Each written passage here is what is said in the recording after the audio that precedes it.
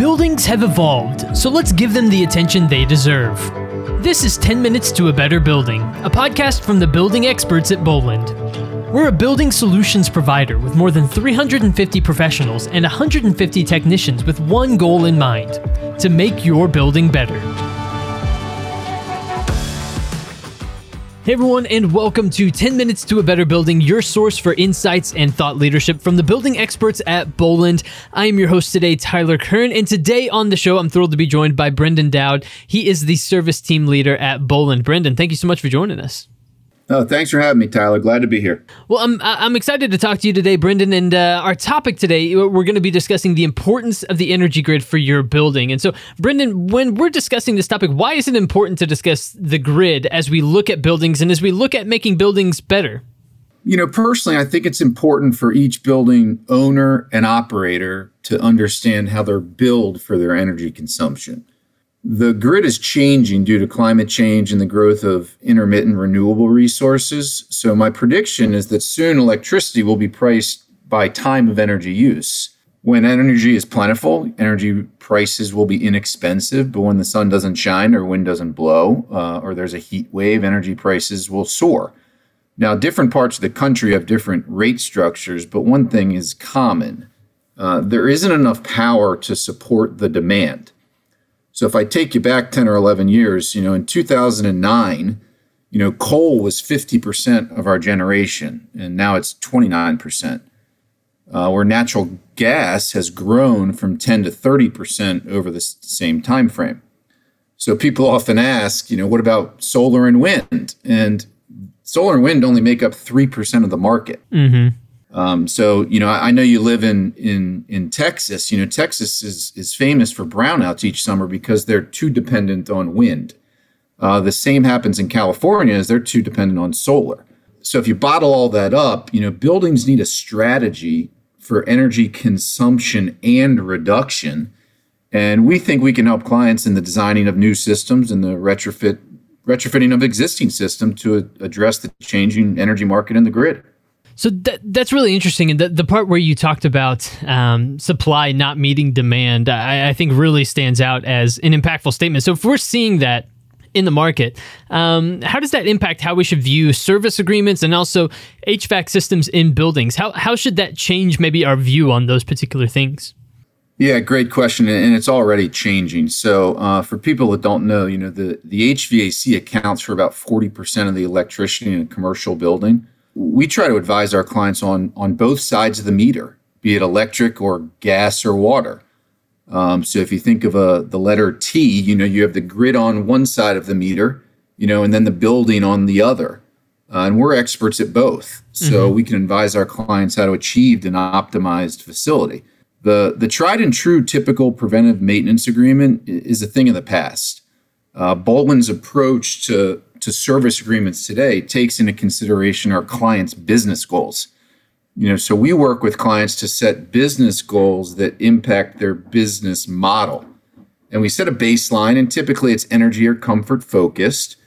And then we utilize the building's data sources to make recommendations to meet or exceed the goals. So our team turns short and long-term goals of the client into a phased action plan for each client. It's really a consulting agreement. So each Bolland service agreement comes with a team of experts to develop data-backed insights for continuous improvement and the expertise to implement those changes. So when a building's built, it typically gets what we call drift. So it's built and modeled, at a certain energy consumption, and it often gets worse over the years. We try to make a building better as we go. So we track our progress and our metrics, and we provide visibility, and quite frankly, we hold our team accountable. So the key is really partnering with a professional services company to make your building better. And we really believe at Bolland that we're transforming the delivery of optimal building performance. So you mentioned short and long-term goals, and one of the things we've touched on a number of times on this podcast is that different people are going to have different goals for their building, depending on the situation. So maybe if somebody has shorter-term goals that they're looking to accomplish, how does that change maybe the advice that you would give over somebody who wants to improve their building over 20 years, 30 years, and has more of a long-term goal? Well, capital, right? So obviously people know there's different budgets. You have an R&M budget and a capital budget, and we always start with the R&M budget, and we look for the low-hanging fruit to improve the energy consumption and reduction of a building. And we typically can find 10 to 20% very, very easily without a lot of cost. There may be other factors involved where we may need outside capital, or we may need to budget for a project that costs more money. And we're very upfront with that, so when we provide, our insights to each client, we have low cost, no cost recommendations, and then we have, capital recommendations and a lot of things in between. When somebody comes to Bolland and they have questions and they want to talk about their AC spend, how can the advice that you get from experts like the building experts at Bolland help reduce a building's AC spend, and what options exist in that area? Yeah, so every day it becomes more complex for businesses, specifically to establish the best energy supply contract. So a good portion of the cost, and it's about 20% of the energy supply, is dependent on peak demand events that take place. Typically, in each summer, as the summer climate is warmer than the winter climates. So we help lots and lots of clients navigate that complexity and establish and maintain low-cost energy contracts. We're also connected to each of our contracts. And what I mean by that is we have insights into the building. Now at Bolland, we call that applied building insights. And that's really just a fancy way of saying we have 24/7, 365 access to everything that's happening in that building within the HVAC system and the energy consumption. So the reason that's important is now we've merged the energy grid with the HVAC in a building in real time. So I also mentioned previously that different parts of the country have different rate structures. And I just mentioned that 20% of the energy supply is dependent upon peak demands. So when we're connected to a building, we have the ability to predict those peak demands. So we often recommend to each of our clients to sign up for a demand response program. Now, the goal for the client within that demand response program is to reduce their electrical demand by a predetermined amount when called upon by that electric utility provider. The client receives a payment for doing that through that program. So if you think about it, we've just turned a building into a revenue-generating asset. We also reduce the demand and the future billing structure of the building at the same time. So when we try to match building goals and business goals with clients, we've just helped a client or an organization reinvent themselves using our intelligent building model, which I previously mentioned we call applied building insights. It's really our human machine operating engine.